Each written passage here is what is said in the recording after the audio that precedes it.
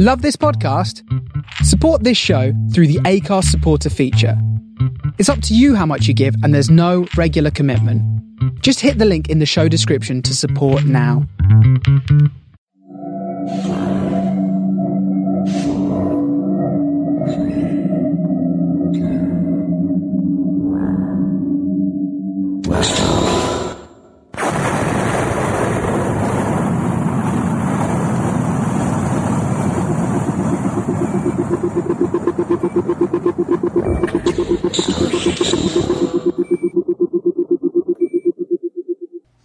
This is the Starship Sofa. Everybody, welcome, hello and welcome to Aural Delights, show number 87. I am your host, Tony C. Smith.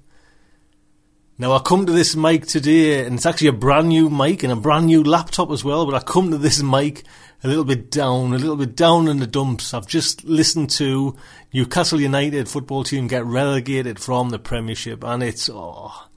Geordies all around the world today now are crying, trust us. It is a bitter pill, especially on Tyneside. You know, that football is so passionate over here, you know, like the supporters. It's just everywhere. It's in your blood. It's everywhere. And to see your team go down, not any team go down, do you know what I mean? But when it's my team, it's a bitter pill. So normally it's a fun-packed show, but there is a little tear in my eye today as I bring this fantastic show. So do stick around and enjoy the show.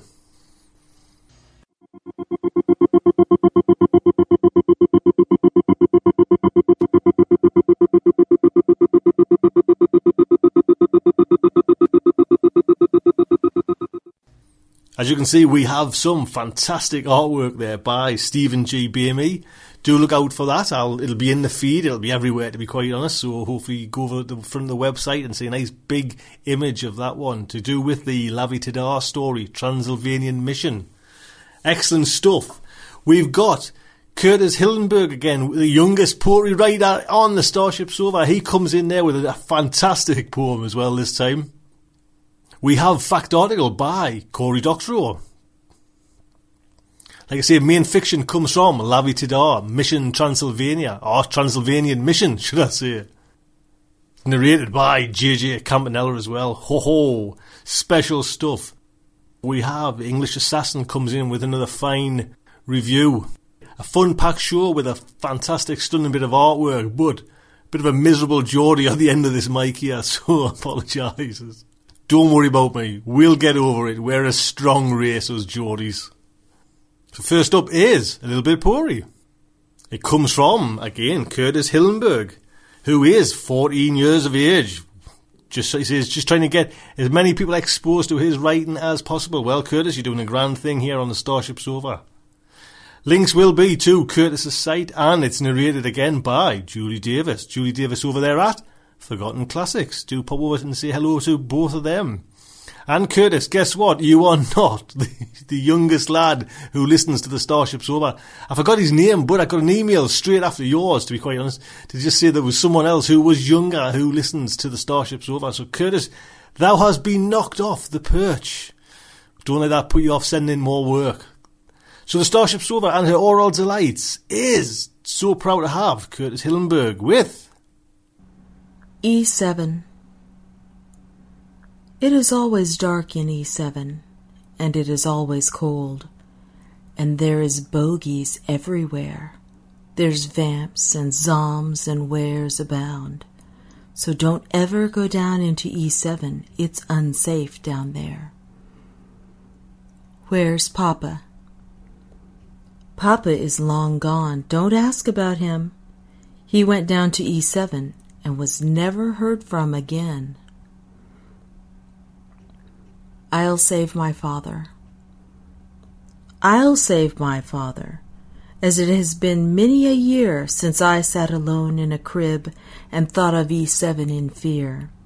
I have a shocker in my eye socket and a bang stick in my hand. With a compu on my wrist, I shall soon find my father with my GPS tracking system. Don't leave, my son. Don't leave, my son, for I have cause to fear. For since your father left, I have shed many a tear, and I don't want to lose you too. Mission Log, Day 1. I have breached E7's seal, and what is it that I see? But a disembodied head staring up at me. I realized with a disgusting lurch it was my father's head. I trudged on in disgrace, at my mission failed so soon. I cannot return in such dishonor with a mission failed, when suddenly from the front of me jumps a vamp that I can see, and I can feel those sharp fangs sinking into me. But before he can convert me, I look at him and glare. The shocker activates, leaving nothing there but hair. I camp out that night in the corridor, with the portable sentry I sent out. I have nothing to fear. Mission Log, Day 2. The sentry awakes me with a chirp, its dying message to the world, before it recharges to scout again. I wake up and, after a processed meal, go out into the darkness. It is then that I hear the ever smallest noise, a meow. Instantly I am on my guard. Bogies make such sounds of animals long extinct to lure innocents out of an airlock of this planet ship named Gaia Post, the home to your parents and to mine, and back before remembering. Yet, as I come closer, I see it is smaller than a bogie, and as puzzlement turns to disbelief, I see it is a kitty after all. It sends me an untrustful glance and keeps on mewing ever on as I ready my bang stick, switch settings to send the sound to paralyze, not to kill. The kitty notices my weapons for the first time and changes. Its eyes bulge out, its fur ripples, and plates stick out of its once smooth back. It glares up at me with its steel eyes, and I can hear the artificial quality of its meows as they get louder, ever louder, as I crumple to the ground.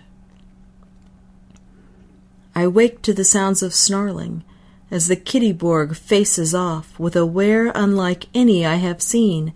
Suffice it to say, it makes the Gorlians look like the fuzzies of Euclipian 9, and as I watch the Kittybot get punted by one scaly foot, which then descends toward me on its way to the Borg. But I react, my finger twisting the knob from stun to kill. I unleash the directed sonic and watch as the were screams in pain and slowly, ever so slowly, crumples to the ground. The Kittyborg looks up at me in adoration. I think I'll call him Pat. Epilogue, perhaps a hint of more. It has been 60 years since that fateful day, and as you well know, Pat and I have been through a lot. But after each mission for the new UN, I come back here and pray to my father's head, which I froze later that same fateful day. I hope I would make him proud. There you go again. Copyright is Curtis's. Don't go out there, changing, but do by all means play it everywhere like that, but don't change it. Certainly don't make any money off it. And Julie Davis. Julie, you are a star. Thank you so much for that. So next we are getting into a little bit of a fact article, and it's by none other than Cory Doctorow. It was first published over at Locus Online, and it's just come out, I think, within the last month. It's Cory Doctorow's new article, Extreme Geek, and it's narrated by, as usual, Paul Kijiji. And I want to try and make a habit of getting Cory's articles and playing. They put up there, they're there for everyone to use. And it's just nice to get his thoughts on kind of what's happening, what's developing in the kind of online world. And it's always nice to spread that about. So, Starship Sofa presents Extreme Geek by Cory Doctorow. I am by no means the geekiest SF writer working in the field today. On the power law curve of geekiness, there are many ancient and gnarly masters before whom I am but a noviad, barely qualified to check the syntax in their shell scripts. Stross, I'm looking at you here. Nevertheless, I am far more geeky than average, and that geekiness has crept into my writing practice in a way that is very close to perfectly geeky in as much as it probably costs me as much effort as it saves me, in as much as it delights me, and in as much as it points the way to civilian applications that someone else might want to develop into products that the less geekified may enjoy. In that spirit, I offer you 3 quirky little tassels from the fringes of technology and SF writing. Number 1. Business. Book donation program. This is the lowest tech entry on the list, but it's also the most generally applicable. As you know, Bob, I give away all my books as free Creative Commons licensed ebooks the same day they go on sale in stores, on the grounds that for most people, a free ebook is more apt to entice them to buy the print book than to substitute for it. But there is a small minority, mostly other geeks, for whom the ebook is all they want, and who, nevertheless, want to see the writers they enjoy compensated. Bless them. They write to me with some variation on, "Can't I just send you a donation?" And my answer has always been no, because... Number 1, I don't want to have to bookkeep, file taxes on, and otherwise track your $5. Number 2, I don't want to cut my extremely valuable and useful publisher out of the loop. And number 3, I don't want to reduce my print books' sell-through rates, which determine advance sizes, print runs, and bookstore orders. So traditionally, I ask my readers to compensate me by donating a book to a school or library or halfway house. But practically speaking, this isn't very useful advice. Most of us have no idea how to give books away to schools or libraries. Do you just show up at the reception desk with a book, shove it in the clerk's hand and say, "Here, this is for you"? Starting with my novel Little Brother, I've been doing something different. I actually provide a matchmaking service to connect donors with willing recipients. I hired an assistant, the talented Olga Nunes, to monitor through a Google Mail address that I published in a solicitation to schools, libraries, etc., telling them to email their work contact details if they want a free copy of the book.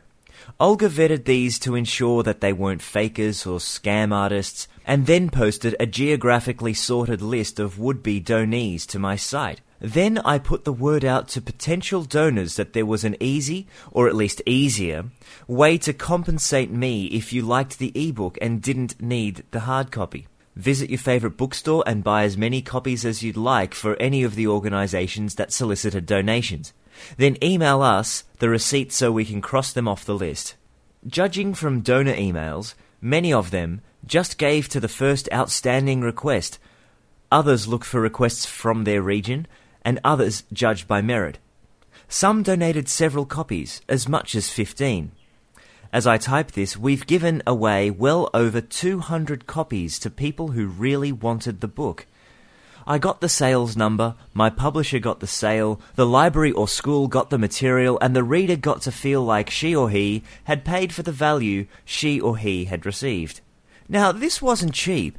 I needed to hire someone with the good judgment to tell scammers from honest people and with the HTML skills to format and update the page. I definitely spent at least twice as much as I made on this program.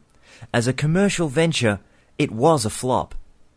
But as a proof of concept, it was a ringing success. There is a market opportunity here for someone who wants to automate the service. I envision something run jointly by, say, the American Library Association, or maybe the International Federation of Library Associations, and the Adopt a School program, to ease vetting, that works with a couple dozen booksellers, national and local, and lists books by all kinds of authors and requests from all over the world. Donors can either get a suggestion for a book to donate, perhaps based on preferences like science fiction or young adult novels, and school in my area or school in the nation's poorest zip codes, and with a few clicks donate a book, receiving a tax deduction receipt in return. Number 2. Research. Twitter meets note-keeping. I'm in the middle of a research-intensive novel for which I've read some 50 or 60 books. I've made extensive notes as I did, unconsciously falling into a Twitter-style shorthand in my long text file. For example, point 1, newborn babies are swaddled tightly at birth. It tames them. If you aren't swaddled, you grow up wild and restless. Socialism, 79. China, childhood, control. Point 2. Louche boy wearing wide-bottomed trumpet trousers and shirt rolled up to expose his belly on a hot day. Socialism, 86. China, fashion. Point 3. Drink vinegar is conjugal jealousy. Socialism, number 155. China, slang, romance. These notes are from Socialism is Great, Li Jiaxiang's amazing memoir of life in rural China during the period of economic reform and industrialization. The hashtags are loose categories that each note seemed to fit into while I was writing them down. These notes, and hundreds more, live in a text file. As I made these notes, I had a sense that somewhere there'd be a program that would pass through them, generating a tag cloud with clickable links to different hashtags' contents. Unfortunately, as this file grew longer, I realized that no such program existed. I put the call out to the readership at Boing Boing, the blog I co-edit, and Dan McDonald, one of my readers, came through with a fantastic little Perl script called tagcloud.pl that does exactly this, passing all my notes into a database that I can search or query visually by clicking on the cloud. Now, as I write the novel, this has become an invaluable aid. For one thing, it lends itself to a kind of casual, clicky browsing in which one hashtag leads to another, to a search query, to another tag, exploring my notes in a way that is both serendipitous and directed. For another, the format is one that comes naturally to me because of all the other services I use, such as Twitter, that employ this telegraphic brief style. Dan's Perl script is freely licensed and can be downloaded from pearlmonks.org /node_ID equals 707360. Number 3. Process. Flashbake.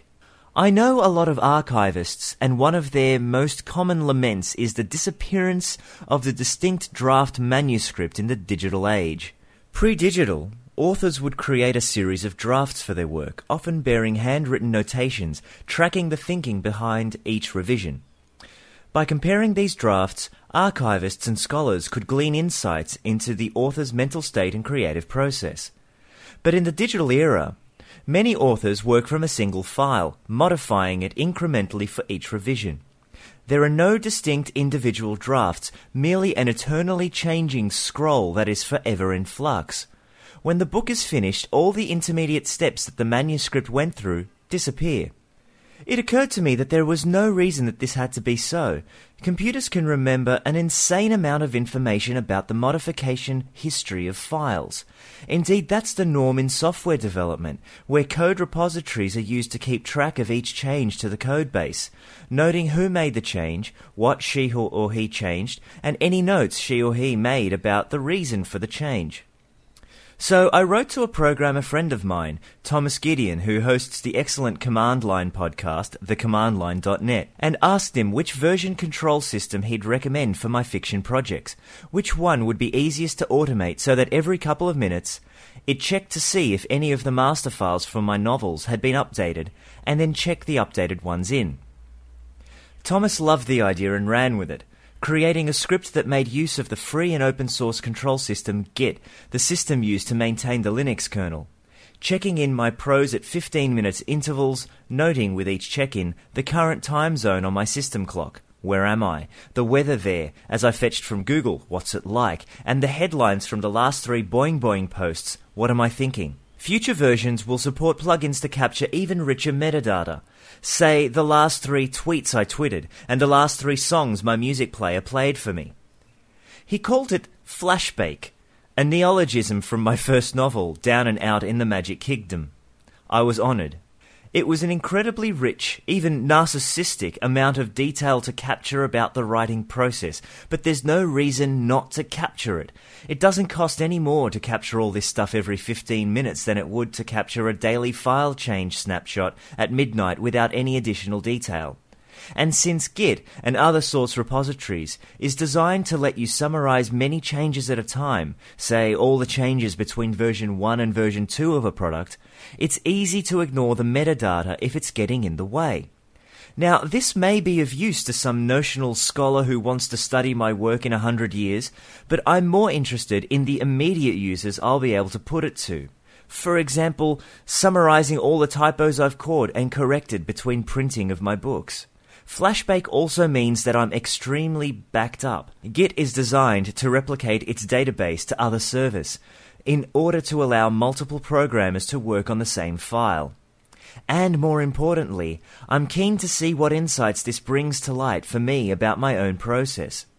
I know that there are days when the prose really flows, and there are days when I have to squeeze out each word. What I don't know is what external factors may bear on this. In a year or 2 or 3, I'll be able to use the Flashbake to generate some really interesting charts and stats about how I write. Does the weather matter? Do I write more when I'm blogging more? Do fast writing days come in a cycle? Do I write faster on the road or at home? I know myself well enough to understand that if I don't write down these observations and become an empiricist of my own life, that all I'll get are impressionistic memories that are more apt to reflect back on my own conclusions to me than to inform me of things I haven't noticed. Thomas has released Flashbake as free open software. You can download and start tinkering at bitbucketlabs.net/flashbake. As I said, it's not the kind of thing that an info civilian will be able to get using without a lot of tinkering. But in the month I've used it, I've already found it to be endlessly fascinating and useful. And with enough interest, it's bound to get easier and easier. There you go. As usual, go over to, you know where Cory Doctorow is, boingboingcraphound.com. We have some exciting news coming about Cory Doctorow soon as well, so do listen out for that. And Cory has promised to go on the Sofa Notes. So, get subscribing to the Sofa Notes. Next up is Main Fiction, and it comes from Lavie Tidhar. And if you listen to the Sofa Notes, Jeremy Talbot, aka Jeremiah Talbot, Jeremy was one of the first to give kind of Lavie Tidhar a kind of shot at getting his work published and that. So, it's all kind of a bit one big happy family here. And, like I say, this story is great, and it's narrated by J.J. Campanella. Do you know what I mean? J.J. Campanella's got, and I keep on forgetting when Jim sends over some work, I keep on forgetting to email him back and saying, thank you, I've got it. So he's getting a little bit upset with us. Sorry, Jim. But I'll give you a heads up for Lavie Tidhar, who grew up in a kibbutz in Israel and has lived in South Africa and most of the UK. He currently lives in Southeast Asia. And he has scheduled for publication date on the 1st of September. He has got this book called The Apex Book of World Science Fiction Anthology coming out. And actually, if you buy that, you get for $10 one of his other books, Hebrew Punk. And that's all be shipped out 1st of September. He also has written The Tel Aviv Dossier and An Occupation of Angels and many a short story. So there you go. And like I say, it's narrated by J.J. Campanella, who needs no introduction. A fantastic school teacher there and an amazing narrator. So the Starship Sofa and her Aural delights is very proud to present Transylvanian Mission by Lavie Tidhar. Carpathian Mountains, May 1944. It was an old man's war, the rat thought for the 100th time. He surveyed the despondent group of aged troops and sighed. Spread on the damp ground, the partisans sat, huddled each into themselves. Stars shone with a pale, sickly light over the thick canopy of trees. The Allies' recon officer was standing to one side, shaving blindly, swearing in a mixture of languages each time he cut himself. The rat smelled the blood, tasting it on his tongue. The Englishman was an unnecessary complication. He shrugged and went back to his book, a small, hardbound English edition of Bram Stoker's Dracula, and continued to struggle with the uncomfortable language. Naturally, or rather unnaturally, he thought with a trace of amusement, he had no problem reading the book in what his troops would consider near total darkness. The irony of that, and of reading this book in particular, did not escape him. They were waiting. The small group of Jewish refugees have been waiting for so long that they have lost all thought of victory. The old and the infirm, the invalids and the mad, left behind while their families and friends were carted off by train to faraway Poland and killed, as efficiently and as coldly as a rat catcher disposes of rats. Now they took refuge in the mountain terrain of the Carpathians, hiding on the Romanian side of the border, spending what time they had left in puny raids against the Germans, which seemed to have no effect at all. The last recon officer, another unpleasant Englishman, Mallory was his name, was quite scathing about it. They found him one morning lying naked in a pool of melted snow. The grass around him was yellow where the group of Iele had feasted on him during the night. The partisans had put a stake through his heart and left him to rot. It didn't take long. There was the sound of a bird hooting in the distance. The rat put the book away and stood up, waiting. A minute later, young Peter burst into the clearing, his misshapen face excited.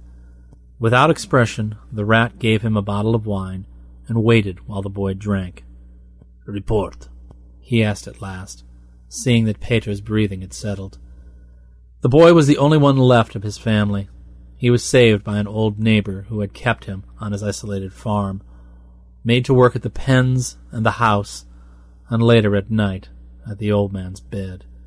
For all that, he had retained an innocence that owed, the rat thought, more to his deformed birth than to reality. Yet for all that was still touching, still somehow noble. It was best, the rat thought sometimes, if all the children of the age were born simple, so that they wouldn't know it when the Nazis took them, when the showers opened up and Zyklon B came pouring out instead of water. Peter's usually cheerful countenance showed excitement. "There are people coming," he announced. "From across the border, here." He thrust a crumpled piece of paper into the rat's hand, gazing up at him, complete trust in his eyes. "From Lalo." The rat opened the paper, motioning for the kid to sit himself down. Someone passed Peter bread, and he sat munching at it happily. The rat scanned the note, his interest quickening. He motioned for the Englishman. "What do you think?" he asked, passing him the note. The Englishman fumbled for matches, cursed as he lit one, and cupped it protectively in his hand. He read the note and shrugged.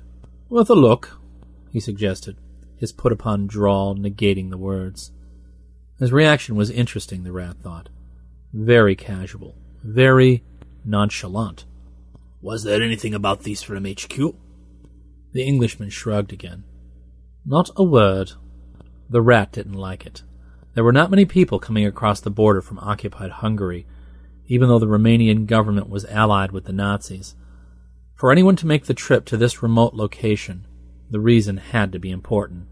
He didn't like the implications of that.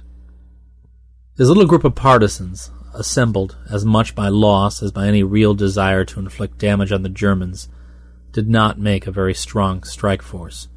He was the first to admit. The aged and the infirm and the sick. It was, he thought yet again, an old man's war they had stumbled into. Nevertheless, he motioned for his troops to prepare for movement. Nestled between mountain ranges, the city of Brasov lay like a sparkling jewel amidst the darkness of the Carpathians. Pinpricks of light burned like a promise of tranquility. Here there were still Jews. The partisans were arranged in a crescent moon high above the road leading into the city from Sahisora and beyond. From Nazi-occupied Hungary, they waited in silence. The rat crouched, his senses alert. There was blood on the wind again.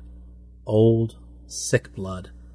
and something else that was less familiar, a musky scent, an animal-like and threatening scent. Like a strigoi, he thought suddenly, remembering the rare times he had run into one of their kin, roaming the mountains in the guise of a wolf or a dog. But there had been none that he knew of for at least 100 years. Whatever this smell was, it was not local, not part of the unnatural fauna of Transylvania. He quieted the sense of unease and settled himself to wait. Lalo's note was ambiguous, uncertain, his handwriting jutting over the page like the handiwork of a crazed spider. "People are coming," was all it said, from across the border. Watch for them on the way to Brasov. Even committing this much to paper was dangerous. Whoever was coming must have been important to warrant a note. They all liked Tidhar, but sometimes, if you wanted to make sure. There were faint sounds on the wind, growing in volume as they came near. Jeeps, he thought. 2, maybe 3. Scents of gasoline and gunpowder, and the heavy musk of some feral animal, one that fed on rotting meat and corpses. He spat quietly and suddenly grinned, his elongated fangs slicing the night air. Nazis. He could smell them, coming nearer. The sound of car engines grew louder. Soon they could see beams of light moving nearer, wavering wildly on the dirt road. The partisans cowered into the ground, feeling a sudden fear, like a physical object hurling at them from the moving jeeps. The rat burrowed deeper into the shadows, his face contorting in sudden rage. Like Strigoi. He glanced at the Englishman, saw him fingering the small silver cross at his neck. He knew what they were. The rat filed the information away and watched. 2, 3, 4 jeeps. One large truck, ambling like a drunkard below. Machine guns, one for every jeep.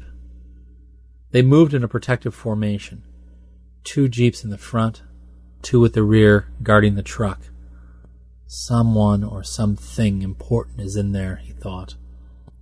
He watched, recording the scene in his mind, noting the number of indistinct shapes in the open jeeps, estimating military capacity, potential weak spots.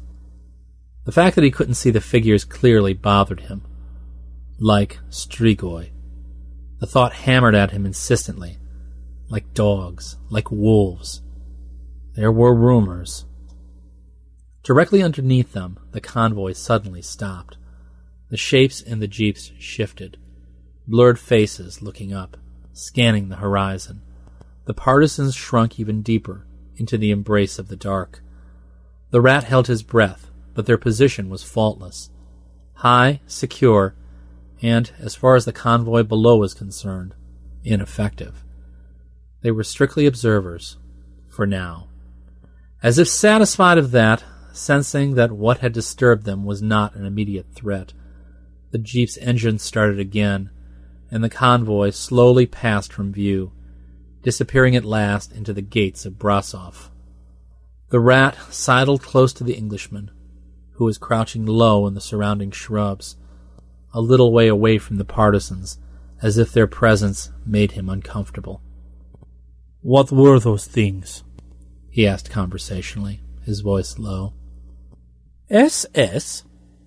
The Englishman spat on the ground, his hand still fingering the cross around his neck. "What do you think?" In answer, the rat moved. Elongated fingers, their nails stretched and sharpened like unpolished knives, moved with lightning speed and grabbed the officer by the throat. The rat lifted the Englishman into the air, slamming him against a nearby tree, and held him there, choking, a foot above the earth. "I don't think," the rat said. Around them the silence was even more pronounced than before, as each partisan studiously avoided taking any notice of the scene taking place. "Now why don't you tell me what the fuck those things were, and why you don't seem very surprised to see them here? And perhaps, if you would be so kind, you could fill me in on what HQ do have to say about this little nightly excursion. He could feel his fangs protruding, hurting his jaws, saw the effect of the raw smell of his breath, like dry old blood on the suffocating Englishman. He had to feed. Soon. He only wished it could be now. This place, this person. With regret, he loosened his grip, and the Englishman fell to the floor, his hands around his neck. He was breathing heavily, making wheezing, choked sounds. "So, now," the rat said at last, "what do you know?" The night was coming slowly to an end. The rat moved like a shadow through the dark cobbled streets of Brasov, a deeper darkness that seemed to suck starlight and the occasional illumination of a lamp carried drunkenly down narrow alleyways. He waited. Lengthened nails and fangs like needles, and coarse dark hair accumulating like fine dust over his frame. Hunger. Hunger and, at the back of the mind, apprehension. He was worried of the thing the Englishman had said. "They're fucking werewolves," he had said at last, massaging his bruised neck.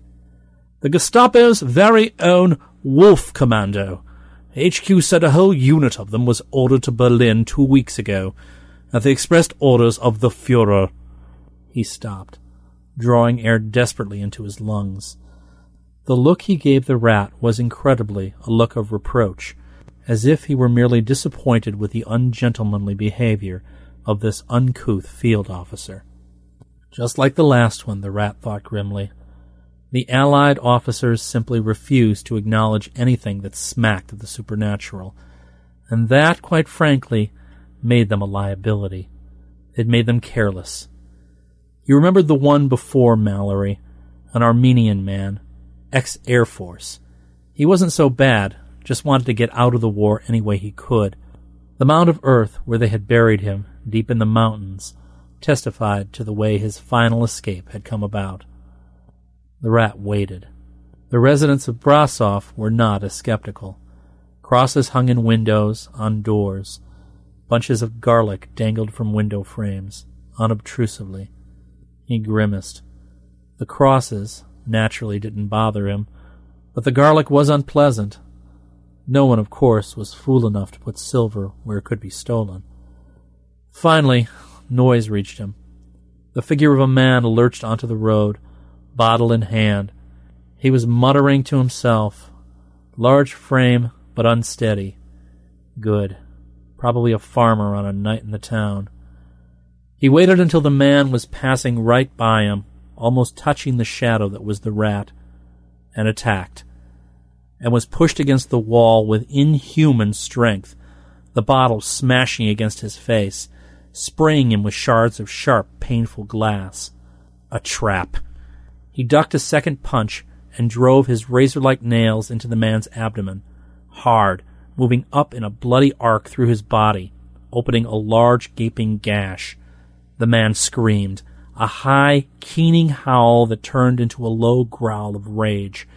His body shifted impossibly in the starlight, coarse, hard fur growing over his skin, his frame changing, hands becoming large, threatening forelegs. Large wet teeth bit at the rat's leg. He kicked and connected, and as the wolf howled again, flew at it, sinking fangs into its belly. It was not a pretty sight, not the gentle bleating of a man or woman as they stood unresisting, trapped against him.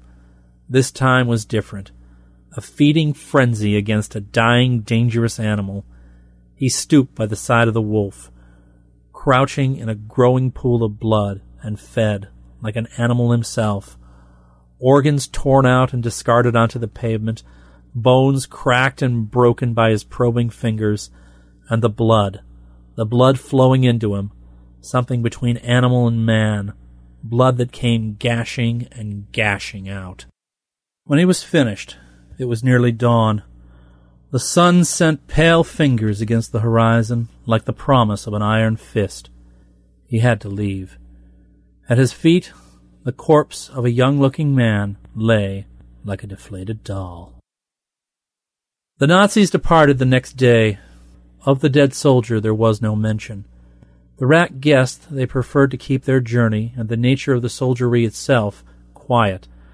It was not long ago that Germany had officially invaded Hungary, and there was talk now that the days of the Iron Guard were soon to be over, and that Romania should join the Allies.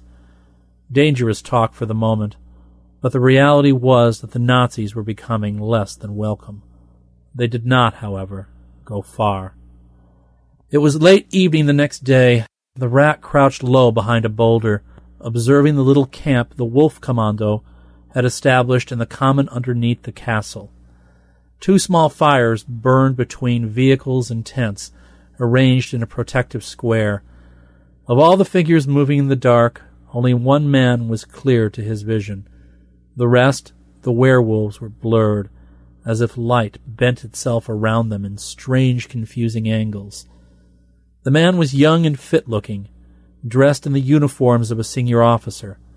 In his hand he held a riding crop, which he was tapping methodically against his boots. They were, he thought, waiting for something. He motioned to Lalo, the Hungarian Resistance's contact person with the Jewish partisans. He had shown up shortly after his delivered note, but remained stubbornly reticent with further information. The rat suspected that, in honesty, Lalo simply didn't know. He was there representing the concerns of the Hungarians, whose channels of information were limited. The arrival of the Nazi troops left them worried. Understandably. "What do you think they're up to?" he asked nevertheless. Lalo spat carefully on the ground and made the sign of the cross in the air. The lines of his face were pronounced, etched in deeper grooves than before. The man was afraid. "Dracul," he said the word like a curse. The rat grimaced as the man once again spat ritually on the ground and made the sign of the cross. "Fucking peasants." "Don't be an idiot," he said at last, still watching the Nazis. "No devils, at least not apart from the ones right in front of us." The German officer was preparing something. Curious tools, medical implements of polished metal gleaming in the firelight. The wolves were also moving now, checking weapons, talking in low voices that did not carry over to where Lalo and the rat hid. Nevertheless, the feeling of expectation was tangible. They were preparing to move. The rat made his decision. "Lalo, go back to camp," he said. "Bring some of the boys over to keep an eye on them during the night." "And you, rat?" Lalo's face betrayed a mixture of his suspicion and relief. He didn't trust him, the rat knew, just as he, in turn, did not trust Lalo and his masters. Yet the man's relief at leaving this place was tangible. "I'll stay here." His eyes had not left the German officer. "I want to see where they're going." He waited until the Hungarian left, disappearing into the dark forest like a wild cat, leaving barely a footprint in his passage. He was good. He had to give him that. He waited. After 15 minutes, the Nazis were apparently ready. At the command of their officer, they began to march, assuming the same formation they did with their vehicles. From afar it looked unnatural, the man surrounded on all sides by blurred figures, as if he walked in a circle of darkness. They began to move up the hill, toward the castle. Bran Castle stood like a fairy mirage, failing completely, in the rat's opinion, to look the part of a sinister dwelling. It was built by the Knights of the Teutonic Order over 7 centuries before, and its main claim to fame was its temporary occupancy in the 15th century by the Impaler. Now it was supposed to be occupied by members of the royal family. The queen, it was said, was exiled by her husband, King Carol, who had found himself enchanted by a new mistress, a Jewish one no less. Others said it was Princess Ileana who lived there, fleeing Hungary from the Nazis. It didn't, however, appear to be currently occupied. The rat hurried like a shadow along the cliff wall, the light of a near-full moon sending a shiver of apprehension down his spine as he thought of the Wolf Commando ascending to the same place. Castle Dracul, the Devil's Castle, The rat climbed in the shadow of Mount Busegi to the castle. There was a gun hole there, a narrow shaft through which arrows would once have been shot. With distaste he changed. A rat climbed through the narrow shaft and entered the castle. A vampire stalked Bran Castle once more. At least if the old stories were in fact true, the rat remembered Tepes vaguely, a petty tyrant like so many of the ones before him and after. Impaler, yes, but no kind of Strigoi the rat had ever seen. He lived briefly, and he died, and that was that. Until now. He changed back, hauling his clothes through the narrow gun shaft, dressing in silence. He was inside a walled court that was open to the stars. The castle rose above him, looking, he thought, more homey than foreboding. A rather comfortable, solid structure. There were flowers in the courtyard and a tree. He moved cautiously forward, entering a small room that appeared to be a chapel. A basin of holy water stood by the wall, and he dipped his hand into it, flicking the water against the wall, wondering for the 100th time why some of his kind found the substance, no different to regular water, as far as he could tell, to be so deadly. There were sounds coming from above. The Nazis were in the castle. The rat suddenly felt uneasy, as if the presence of the Nazis, somehow, had disturbed the castle, was slowly awakening something old and rather unpleasant. Nonsense. He followed the source of the noise. "We must find the crypt," a voice said sharply in the dark. It was the officer. "We will, Herr Mengele," a second voice answered, a hint of amusement in its tone. "We will." Mengele. That was Mengele, the butcher of Auschwitz. The name echoed in Rat's ears. He felt bloodthirst consuming him, a burning flame of anger and hate that threatened to take control of him. He stilled with an effort, breathing slowly. "Search the castle, look for hidden pathways, be extremely cautious. He must still be alive." His voice shook in sudden passion. "And he killed one of you, as if Moritz was nothing but a chicken to be plucked." The staccato beat of his riding crop increased. They must think it was Tepes who killed their boy in Brasov. The thought made him grin, and his tongue ran alongside his teeth, like a soldier checking his weapons. The rat climbed cautiously up to the second floor, catching sight of the German in the distance, standing by a suit of armor. "We must find him!" Mengele's eyes had an unnatural glow in the dark. "Find him and bring him over to the Reich! Do you hear that, Rakul?" he suddenly shouted. "I could make you the prince of this little land again!" There was no answer, yet the hairs on the rat's arms stood suddenly, the second time in so many minutes. So this was what the Nazis were about. He should have guessed. Hitler must have found the old impaler practically inspiring. Idiots. He slid alongside the walls, giving the German a wide berth. Only the two soldiers were with him, and they were occupied. He entered another chapel, a room made up in old-fashioned Gothic architecture.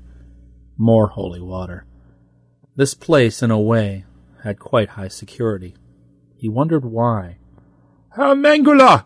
The sudden shout echoed, distorted against the cold stone walls. "We've found a hidden staircase!" The beat of boots against flagstones, rapidly. He followed at a distance. The soldiers he saw have hacked away at the wall, exposing a large passage, lined with stairs heading upwards. Mengele's riding crop made rapid rhythm against his boots. "See what's up there!" he said. Two of the soldiers hurried into the passageway. The rat retreated to his original position and used the stairs. Everything was going according to plan. He climbed up to the second floor. No sign of the soldiers. Third. Fourth. He paused. As battles went, the rat later had to admit to himself, this one was something of a farce. A room. A darkness that was more than the absence of light. He stepped cautiously, sliding along the wall, his every sense alert, and was blinded by the sudden glare of an electric lamp. The powerful projector catching him like a stag in the glare of a jeep. Trapped. 3 shadows, cornering him. Blurred. Werewolves. He lashed out, meeting no resistance. Overbalanced. Blind, he was helpless, not daring to change his shape. Not in the presence of the 3 big fucking dogs. Still, he made to run. It could have worked. A quick dive through the window, and he'd be flying down the cliff, away from the castle. It would have hurt, but he would have survived. It didn't happen. He felt a sharp jab in his back, and the world went black. It was some time later. "Tell me about Dracula," Dr. Mengele said patiently. His voice was surprisingly pleasant, yet it was offset disconcertingly by the staccato sound of his riding crop tapping against the dark leather riding boots he wore. The rat grinned through bloodied lips. The Nazis have strapped him into a metal chair that felt cold and strangely slimy against his skin. They have bound him meticulously.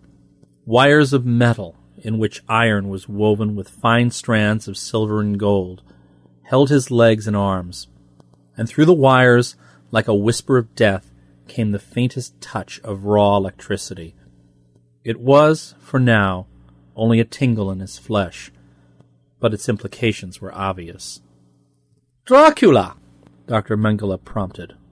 The riding crop taps went just a fraction faster. The rat mentally shrugged. "Well," he said. He adopted the didactic voice, the one before last Allies recon officer had often used. In guttural German it sounded strange. "It is essentially a love story, taking its cue from both the travel novel and, to an extent, the English pornographic tradition that starts with Fanny Hill." Flash. The rat has known pain. Pain, after all, was a part of life. And in a life, or at least undeath, metaphysics wasn't really his field. As long as his, there was pain in plenitude. The rat screamed as the current shot through his bloodied body, his figure metamorphosing wildly in the agony as his mind lost control, became subsumed by the all-encompassing pain. The wires, like living serpentine things, shrunk and expanded along with his changing body, keeping him bound. Then it was gone, as if someone simply pressed a button labeled pain, which he realized when his mind came to, and his body, was exactly what happened. It was what he had found most scary about Mengele. He suddenly understood. Every other person would have threatened him with exposure to the sun, with holy symbols, religious iconography, even, as Tepes was found of doing to his enemies, impaling him through the rear, a particularly unpleasant method that would have kept even a mortal man alive for several hours, and the rat undoubtedly longer. But those methods were not for Mengele. For him, the process had to be clinical and precise, a measured, scientific way of inflicting the most amount of pain with the least amount of mess and fuss. The rat coughed and let the blood dribble through his exposed fangs onto his shirt. As much as he wanted to, he wouldn't risk spitting at the doctor. It was too soon after the pain. He needed the blood.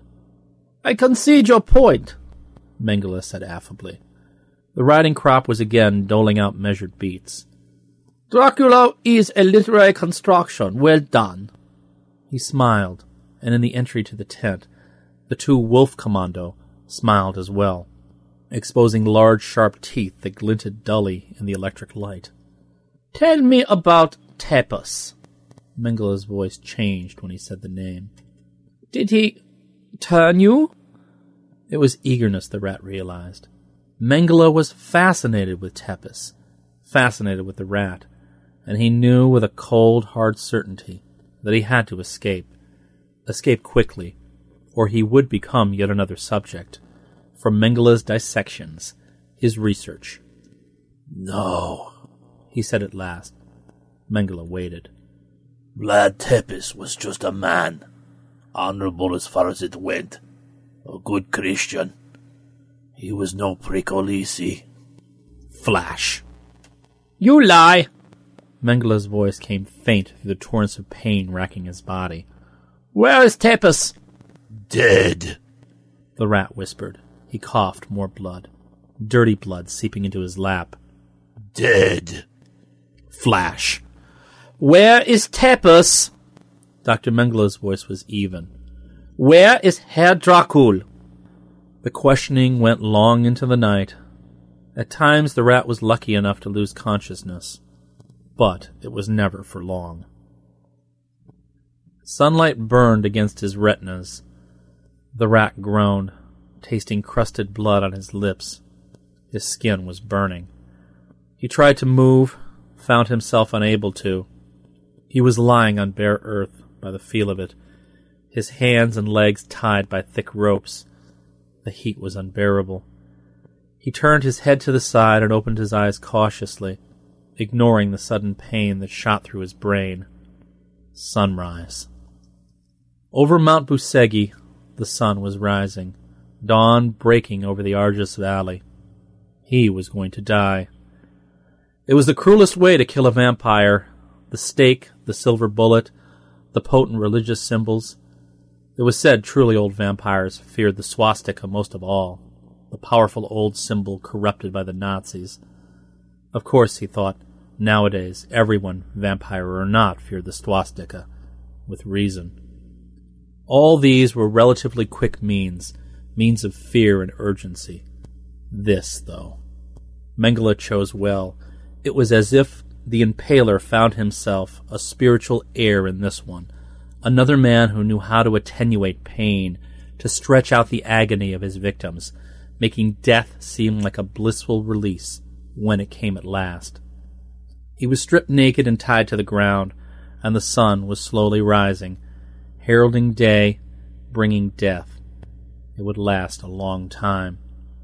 He tried desperately to shape-shift, trying to shrink to the minute figure of a rat. It was no use. He coughed blood and felt his skin begin to blister. It would be a long, painful death. But then, the rat thought, it was the way all Jews died, nowadays. Compared to Mengele's test subjects in Auschwitz, his death would be brief, merciful. He howled in pain with a sudden anger that threatened to overwhelm him, coursing through his body like fire, like a keg of powder threatening to explode. The rat screamed hate to the skies. In the bowels of Bran Castle, Dr. Mengele nodded at the sound, as if acknowledging that an experimental result was satisfying. The wolf commando, digging through the earth and the dank room around him, smiled, showing white, elongated teeth.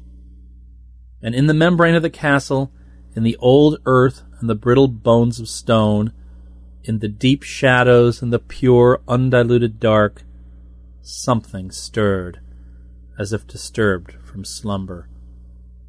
And in the shadows of the forest the partisans heard, and at last, wary and afraid, they came to his aid. There was nothing, the rat thought later, lying buried in the damp ground, surrounded by darkness and silence, recuperating.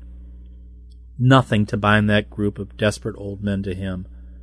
They had no reason to feel love or kinship for him, the Strigoi.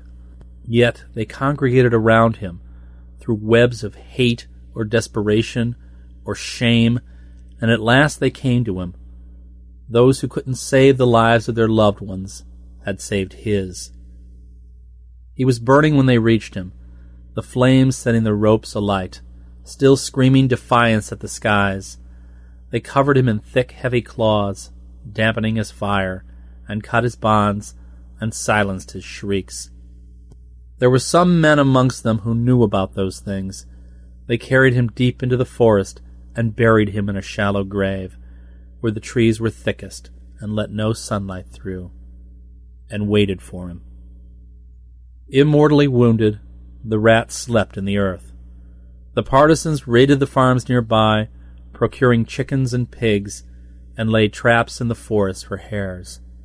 When the rat rose at last, they fed him, dribbling the blood into his gaping mouth, each drop like a precious burgundy-colored stone falling into a chasm. The rat awoke, and he wasn't alone.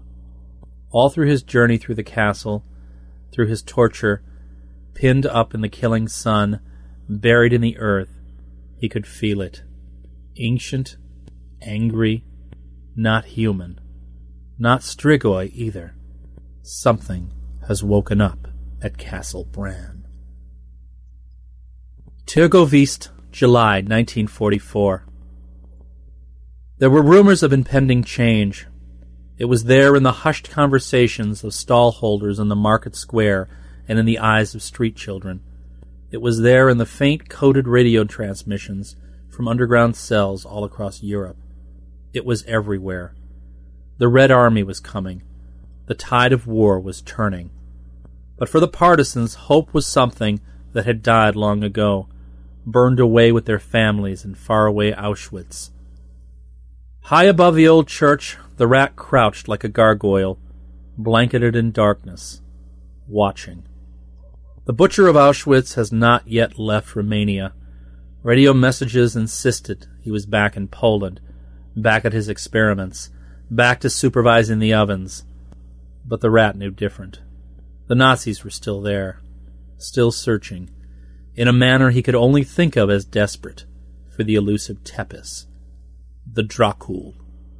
They have come finally to Tirgovist, the Impaler's ancient capital, for one last attempt to enlist the help of the Führer's imagined hero. The rat waited. Below, Tirgovist's ancient market square was abandoned. A half-moon, large and misshapen, shone high in the horizon, casting the square in a pale, unearthly light. On the old flagstones, nothing moved. He waited. Presently, there was the sound of engines in the distance, growing louder. Narrow beams of light materialized as the sound intensified, moving frantically as a row of jeeps and the now familiar truck entered the square in formation. The rat grinned, tasting the wind with his tongue, running it alongside his elongated fangs. Dogs. They had a special stench. He was looking forward to meeting them again. The Wolf Commando moved out of the jeeps and spread out, guns at the ready. Times were changing, and danger was more palpable now, more conceivable than when they first set out into what was, still was, officially friendly territory. Mengele stepped out of the truck. Behind him came the struggling figure of a young girl, clasped roughly by the arm and dragged along. The rat's eyes narrowed, but he didn't move. She was young, he estimated, no more than 15. She had the stark, dark beauty of a Tsigani, a gypsy, and he felt the anger rising in him again, like a tide breaking against rock. It was a miracle there were any gypsies left, any that were not incinerated in the ovens along with the Jews. Mengele marched her forward, towards the church. The only sound in the square was that of his boots echoing distortedly, not corresponding entirely to his steps. The girl's bare feet made no sound on the flagstones.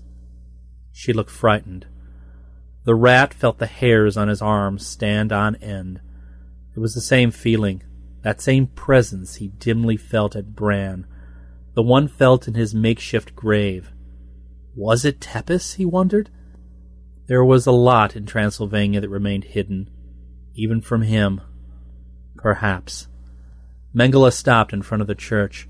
His eyes roved over the building, then seemed to hover, almost stared directly at the point where the rat was crouched. A smile played on his lips. "Impaler!" Mengele said loudly into the air. He extracted a long surgical blade from his jacket. Seeing this, the girl tried to wrench her arm away in panic. He hit her, a backhanded slap that sent her reeling onto the flagstones. "I will make this sacrifice in the name of the Führer!" He extended his arm into the air, displaying a freshly laundered armband with a swastika on it. "Heil Dracul!" he shouted. On cue, the Wolf Commando all turned as one to face the church. Heil Dracul! They cried, extending their arms in a Nazi salute. The girl began to cry in loud, gaping sobs that seemed to suck in all the air around her. The feeling, the presence that the rat was feeling has intensified. He shifted his gaze, scanning the rooftops, noting the position of his men. They were going to take out the Nazis, no matter what happened. Mengele's hand came whipping down towards the girl, the blade glinting in the moonlight. It only took a moment. The blade cut across her neck, severing her cries, sending blood sprouting onto the ancient flagstones. The girl's body collapsed, crashing softly to the floor. She lay in a pool of blood, and Mengele waited, wiping the blade thoroughly on a handkerchief before returning it to his coat's pocket. The handkerchief he dropped, as if in distaste, on top of the body. In the sudden tension, the feeling of the presence was now overwhelming for the rat. A wind rose at the entrance to the church. Dust ebbed and flowed in complex patterns that floated and merged, forming eyes, mouths, liquid faces that changed and ran into each other. The wind formed mouths, some crooked, some bloodied, and spoke through them. It spoke in many voices, in old dialects of Romanian, of Magyar, of Mongol, and German. The sound was like a shock wave, sending Mengele reeling, disturbing the corpse so that it rolled pathetically on its side. Even the wolf commando were affected, crouching low against the bellows of sound and wind, their faces changing, teeth lengthening, rough hair growing uncontrollably. Ordug! The sound broke windows, threw carts in the air, intensifying. Pokul! From above, the rat watched, trying to resist the power of the wind. It was trying to force him to change, to form himself into animal form, to revert to savagery, as it was doing to the Nazis below. His mind fought against the change, watching the metamorphosing faces, conjuring identities for them from the deepest recesses of his mind. There were boyars there, noblemen and petty kings, princes and bloodied rulers. He saw Tepes's face there, merging into that of a Knight Templar, then into an unfamiliar face with Asiatic features. They were all there, these ancient men who each fought for Transylvania and for Wallachia, these elder kings who were roused at last from their slumber. Ordug! The voices screamed. Pokul! The rat gritted his teeth. Devil, the dead kings were shouting, and hell. It was as if they had finally encountered a kind of evil they couldn't understand, a precise and tidy kind, one that didn't gloat over its mutilated victims, but rather sat down to note the fact in volume after volume of leather-bound ledgers. Fighting the wind, the rat signaled to his men. The volley of ancient bullets flew like drunken mosquitoes through the turbulent air, ripping bloodied gashes in the animal hides of the wolf commando. The Germans roared, howling with anger and pain at the skies, at the partisans and the ghosts of the kings, and their howl was a thing of menace and fear intermingled. It was a tragedy, the rat thought, that the Nazis have managed to subdue even these wild and feral creatures, and mold them in their own image. They smelled of a corruption that penetrated all the way to the soul. He prepared to jump. Below, the bellowing wind still fought the wolves, now entirely transformed, while from above, almost unnoticed in the confusion, the partisans rained down their bullets. If only we had silver, the rat thought, perhaps they would have made a difference. But this was war. What silver there was had gone, secreted away, or taken with on a pilgrimage of death. He jumped. The wind hit him like an iron bar. He stumbled, lashed out at a wolf who was too close. This was going to be fun. The bullets stopped as he landed, and now he had the square to himself. He felt the presence at his back quieting, shifting its attention to this creature who had fallen into their own private grievance. Then, "Vrolog!" the voices screamed. Vampire. There was a hint of amusement in its combined voice. The rat turned, lashed out again, drew blood. His nails lengthened, became long, sharp spikes. His teeth extended, fangs extracting. The world was painted red in front of his eyes. Right here, right now, there was only one thing that mattered. Kill. He looked for Mengele. Scenting the man, he followed a bloody path through the wolves, lashing, biting, hitting. The wolves, already weakened by the wind and the bullets, did not fight as hard as the first one, back in Brasov, and by the time he had reached the truck, where his senses told him Mengele was hiding, he had left the corpses of 3 young men behind him. Seeing nothing but revenge in front of his eyes, the rat broke the door to the truck as if it were a toy, and in one fluid motion threw himself inside. The bullet struck him as he was airborne, slamming into him with hot, searing pain, throwing him to the floor. Through blooded eyes, the rat saw Mengele watching him levelly, carefully reloading a revolver with gleaming bullets. Inside, the noise of the storm abated somewhat, and the rat had a sudden feeling of unreal serenity, as if he was encased in a small, comforting cocoon, a metallic womb, or a coffin. "It is fascinating," Mengele remarked. "The phenomenon of silver poisoning in vampires. I have had occasion to experiment on the more, shall we say, unwelcome members of the populace. Communists, Jews, gypsies, you know the type." He smiled casually at the rat. "Who happen to possess these particular diseases, but so few. I'm so glad I found you." He aimlessly played with a couple of remaining bullets in his palm. "Teeth," he said. "Jewish teeth from my own foundry. Ironic, don't you think?" He leveled the revolver in the rat's face. "It's been an extraordinary pleasure. It really has." He pulled the trigger. In the moment before the bullet erupted, the rat sensed a sudden calm. Ancient instincts took hold of his body, metamorphosing his physical shape. As his body began assuming arduously the rat shape, he rolled, and in the moment the bullet fired, the source of the calm outside hit the truck with an unnatural force. Sound came crashing back around them as the supersonic waves of the force tore through the truck and sent it flying in the air, propelling it upwards and away. The rat, half in human form still and half a rodent, slid helplessly down through the open doors, falling with a hard, painful impact to the ground. Above him he could see the van, driven by the winds like a toy in the hand of capricious children, sailing over the market square and beyond the town's walls. For a long moment the rat followed the movement of the truck, until from far away came the sound of a reverberating crash. Then, at last, he passed out. Bucharest, September 1945. The rat stood in the shadow of the great train station, looking dubiously at the newly purchased ticket in his hand.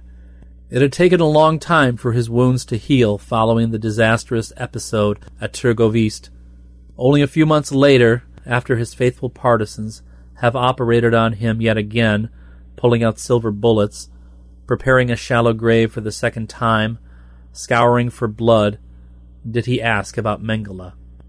There was no body found. Târgoviște's market square was nearly destroyed. The corpses of the wolf commando remained, and their bodies were carted to a common grave and set alight. The apparition of the old kings, of Tepes himself, had disappeared, and Castle Bran was once again inhabited by the living remnants of the royal family, the queen and her children, cowering against the might of politics. Soon they too would flee, and nothing would remain but a tourist attraction. As the rat languished in his makeshift grave, Romania turned.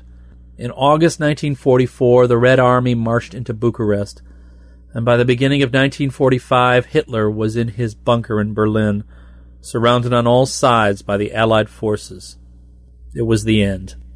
And the rat had decided it was also a beginning.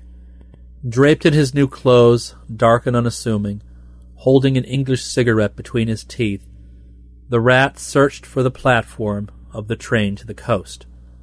The old world was dying, its dark forces powerless in the face of what later philosophers would call the banality of evil.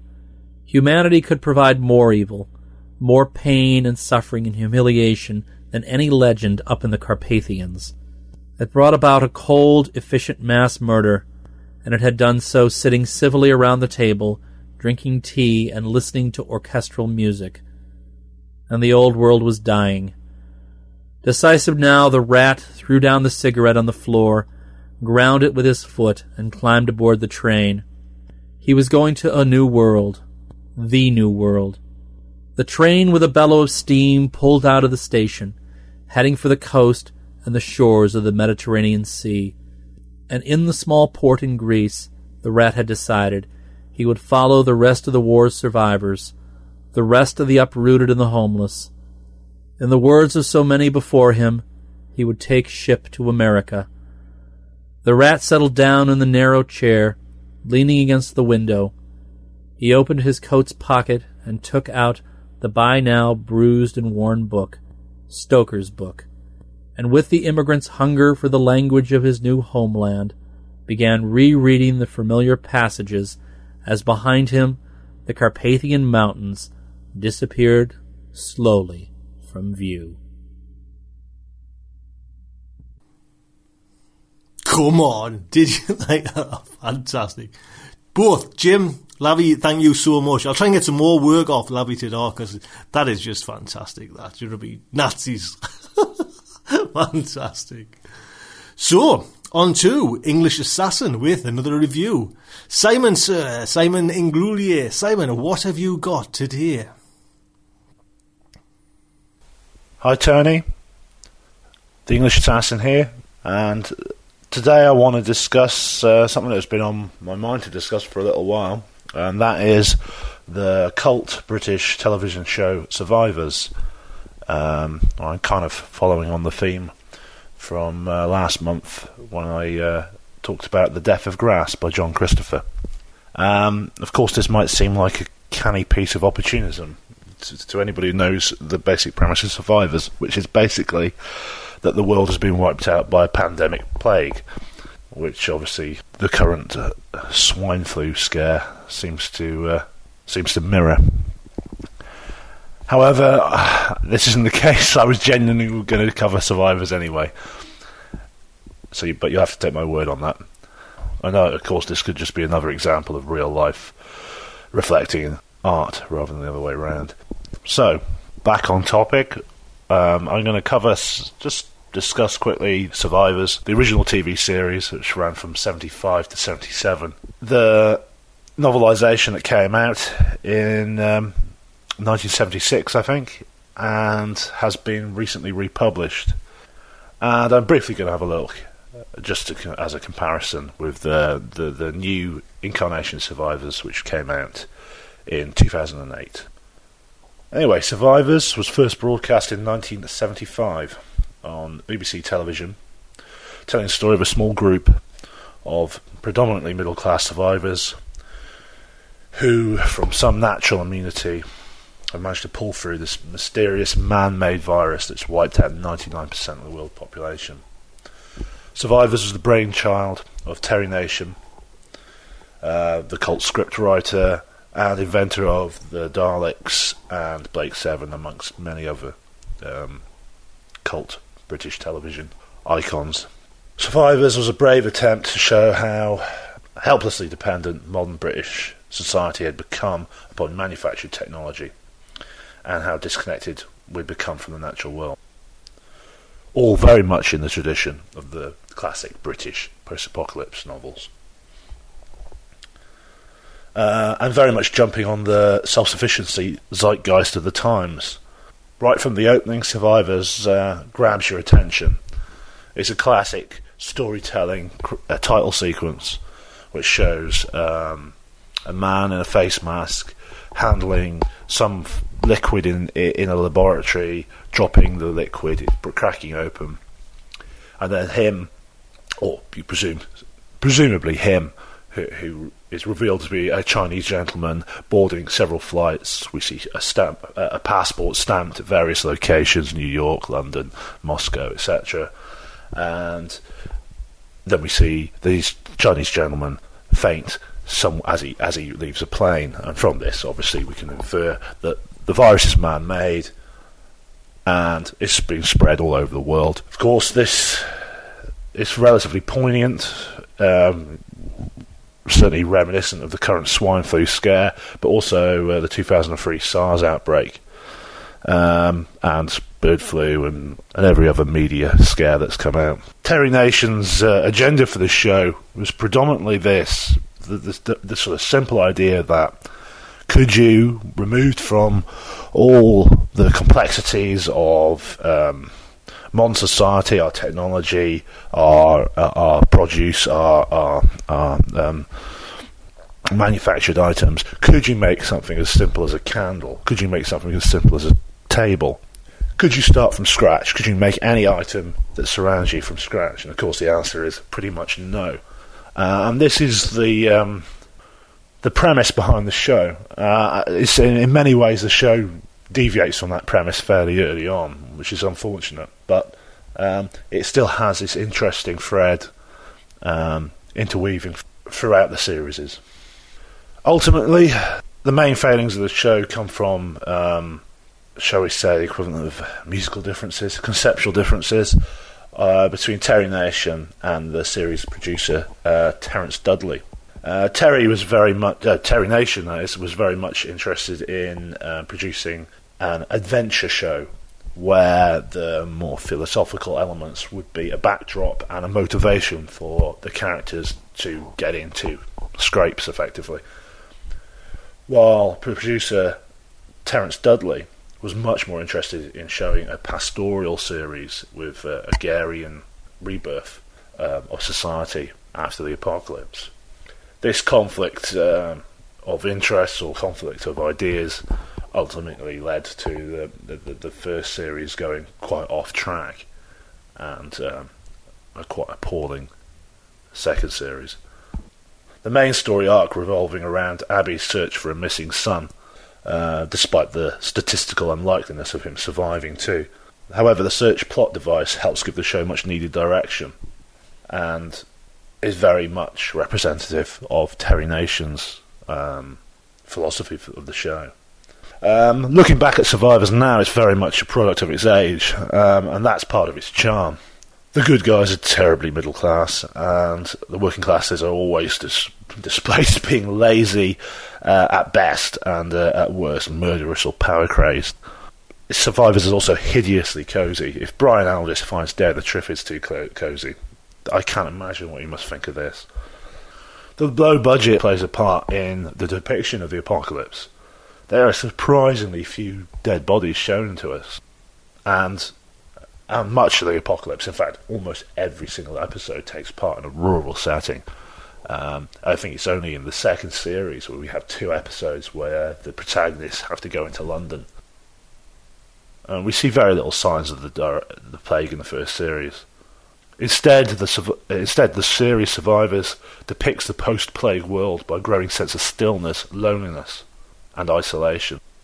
The novel of Survivors, coming out a year after the first series, tells a story as originally conceived by Terry Nation, very much focused on the character Abby and her quest to find her missing child. The first 2/3 of the novel are pretty much true to the first 6 episodes of the first series of Survivors, probably spending a little bit too much time showing the pre-apocalyptic coming of the plague. The novel lacks a literary edge of the better post-apocalyptic novels. We get little sort of the inner dialogue of the characters. Still, Terry Nation tells a good story. His writing is certainly no worse than can be found in much of genre fiction. His plotting is tight and the action is punchy. However, the real reason to check out the novel, especially if you're a fan of the original series, is we see what happens to the Abby storyline with her son, which never gets resolved in the television series. The actress who plays Abby, Caroline Seymour, gets written out of the show because Terence Dudley didn't like her, which is fair enough, I suppose, but unfortunately this means the show loses direction very badly after the first series. Here, the novel is concentrated on Abby's quest for a son, and here is where the novel delivers a sucker punch that many novels are put to shame. For fans of the series, it's pretty much essential reading, for it shows where the series might have gone. In the fall of 2008, a new updated series of Survivors came onto British television. Perhaps the only surprise is that it took 30 years to do so. Now, it's going to be all too easy for me to be the grumpy old man and lay straight into it, saying the original is much better. Television today is a load of old crap, etc., etc. But I'm afraid the original is better. Television today is a load of old crap. Sorry, it's true. Still, the new Survivors isn't terribly bad in the cold light of day. Just a little bland, maybe. Possibly the original was a little bland too in its day. Still, the original Survivors would score high in other respects. It certainly wasn't really a TV show, I would say, that was designed for the kiddies in the same way that Doctor Who was. Sure, it's no Prisoner, but neither is it as kitsch or maybe as inaccessible as The Prisoner was. Survivors was also highly topical in its day. I suppose with the current swine flu scare, might make the what presumably will be a second series of the new Survivors this fall might make it seem a little bit more probable than it maybe did last year. However, it hardly seems to condense so many issues of its age today, as the old one did 30 years ago. The new show stays incredibly faithful, really, to the old show. It adds a few extra characters and it changes, updates a few of them here and there. However, it doesn't seem to really share the original show's philosophy. It pays only lip service to Terry Nation's old query, how would you make a candle from scratch? The new show's more interested in action and melodrama, which I guess in theory could make it more faithful to Terry Nation's view. However, as I say, it lacks any great philosophical depth. Also, of course, action and melodrama are fairly commonplace on the television today. Therefore, it's hard to see what will make the show stand out. In many ways, it's a post-apocalypse EastEnders, whereas the original was a post-apocalypse Archers, or Emmerdale Farm. Both the original version and the new version of Survivors is available on DVD, and Survivors, the novel, is also available at a relatively reasonable price of £6.99, and it's published by Orion. In summing up, Survivors is an interesting show, and an ambitious show. Unfortunately, it never really achieves what it sets out to achieve. However, despite its failings, of which there are many, the original show does make interesting watching, if at times it is a little bit cringeable, I'm afraid. And I would recommend tracking it down on DVD if you see it at the right price. The novel is also well worth getting hold of. If you're stuck for something to read, it's certainly totally readable without knowing the TV series. As for the new version of Survivors, certainly it's worth catching on television. It's not the worst way to spend an hour of your day, but at the same time, I won't be joining the fan club. That's all from me, The English Assassin. I'll put some notes on my blog, which is theenglishassassin.wordpress.com, about all things to do with Survivors, with a few links and what have you. That's all from me. See, I like Simon's work there. Simon, thank you so much, because this is things that I wouldn't kind of get into, you know what I mean? And I wouldn't, not get into, I've not heard about it, I've never kind of come across it. And that's something special when you get introduced something like that. And, you know, you're using Simon as kind of a gateway. What a great review, Simon. So thank you so much. So that is Aural Delights, show number 87. I just want to mention again, look at the artwork today, because I'm chuffed to bits with that, and Stephen's getting that in like ages ago, and it's just been kind of in the vault of Starship so far, but it's finally saw the light of day, and it's excellent. Stephen is primarily a potter and sculptor with a secret identity of a high school teacher. He lives in Salt Lake City, Utah with his wife and 3 kids. And he's given a little kind of description of how he's made this picture, how he's created this illustration. He did a rough sketch that was made on hardboard with watercolours. It was then scanned in Adobe Photoshop for some tweaks, he says. He used the magic eraser tool to delete and change background values to add mass quantities of blood and gore. That's the way. Photoshop to add blood and gore. He says he usually makes 3 layers with the Photoshop. One of the original drawing, the next is a line drawing with no colours, and then the third is like a paint layer. And he says he loves the airbrush tool. So hopefully we're going to get some more work off Stephen as well. So do look out for that. And like I say, please put it on your websites, put it on your blogs. That would be fantastic for both me and Stephen. So Stephen, thank you so much. So there you go. Aural Delights, show number 87, wrapped up and put to bed. And like I say, on the day Newcastle got relegated from the Premiership division, soul destroying, to be quite honest. How can we go on? All grown men, Geordies, crying in their beers. It'll be a downer time today, tonight. Shocking.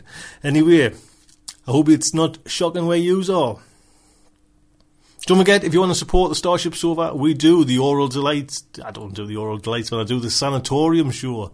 £2.50 a month subscription gets you a private show of my good self. We also have the Sofanaut show, like I mentioned at the beginning of the show. Do pop over there and just subscribe. Great little show, fun debates, and sometimes very political debates. That's it. I hope everyone has a great week and a great weekend. Until next time, I would just like to say a good night from me.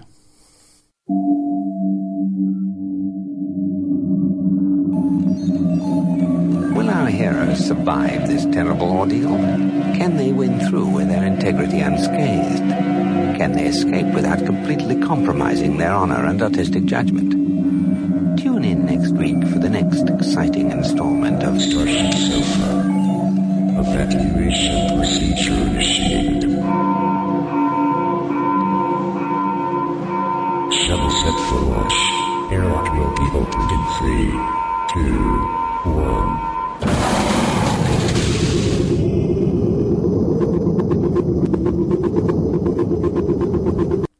Starship Sofa. If you want to support the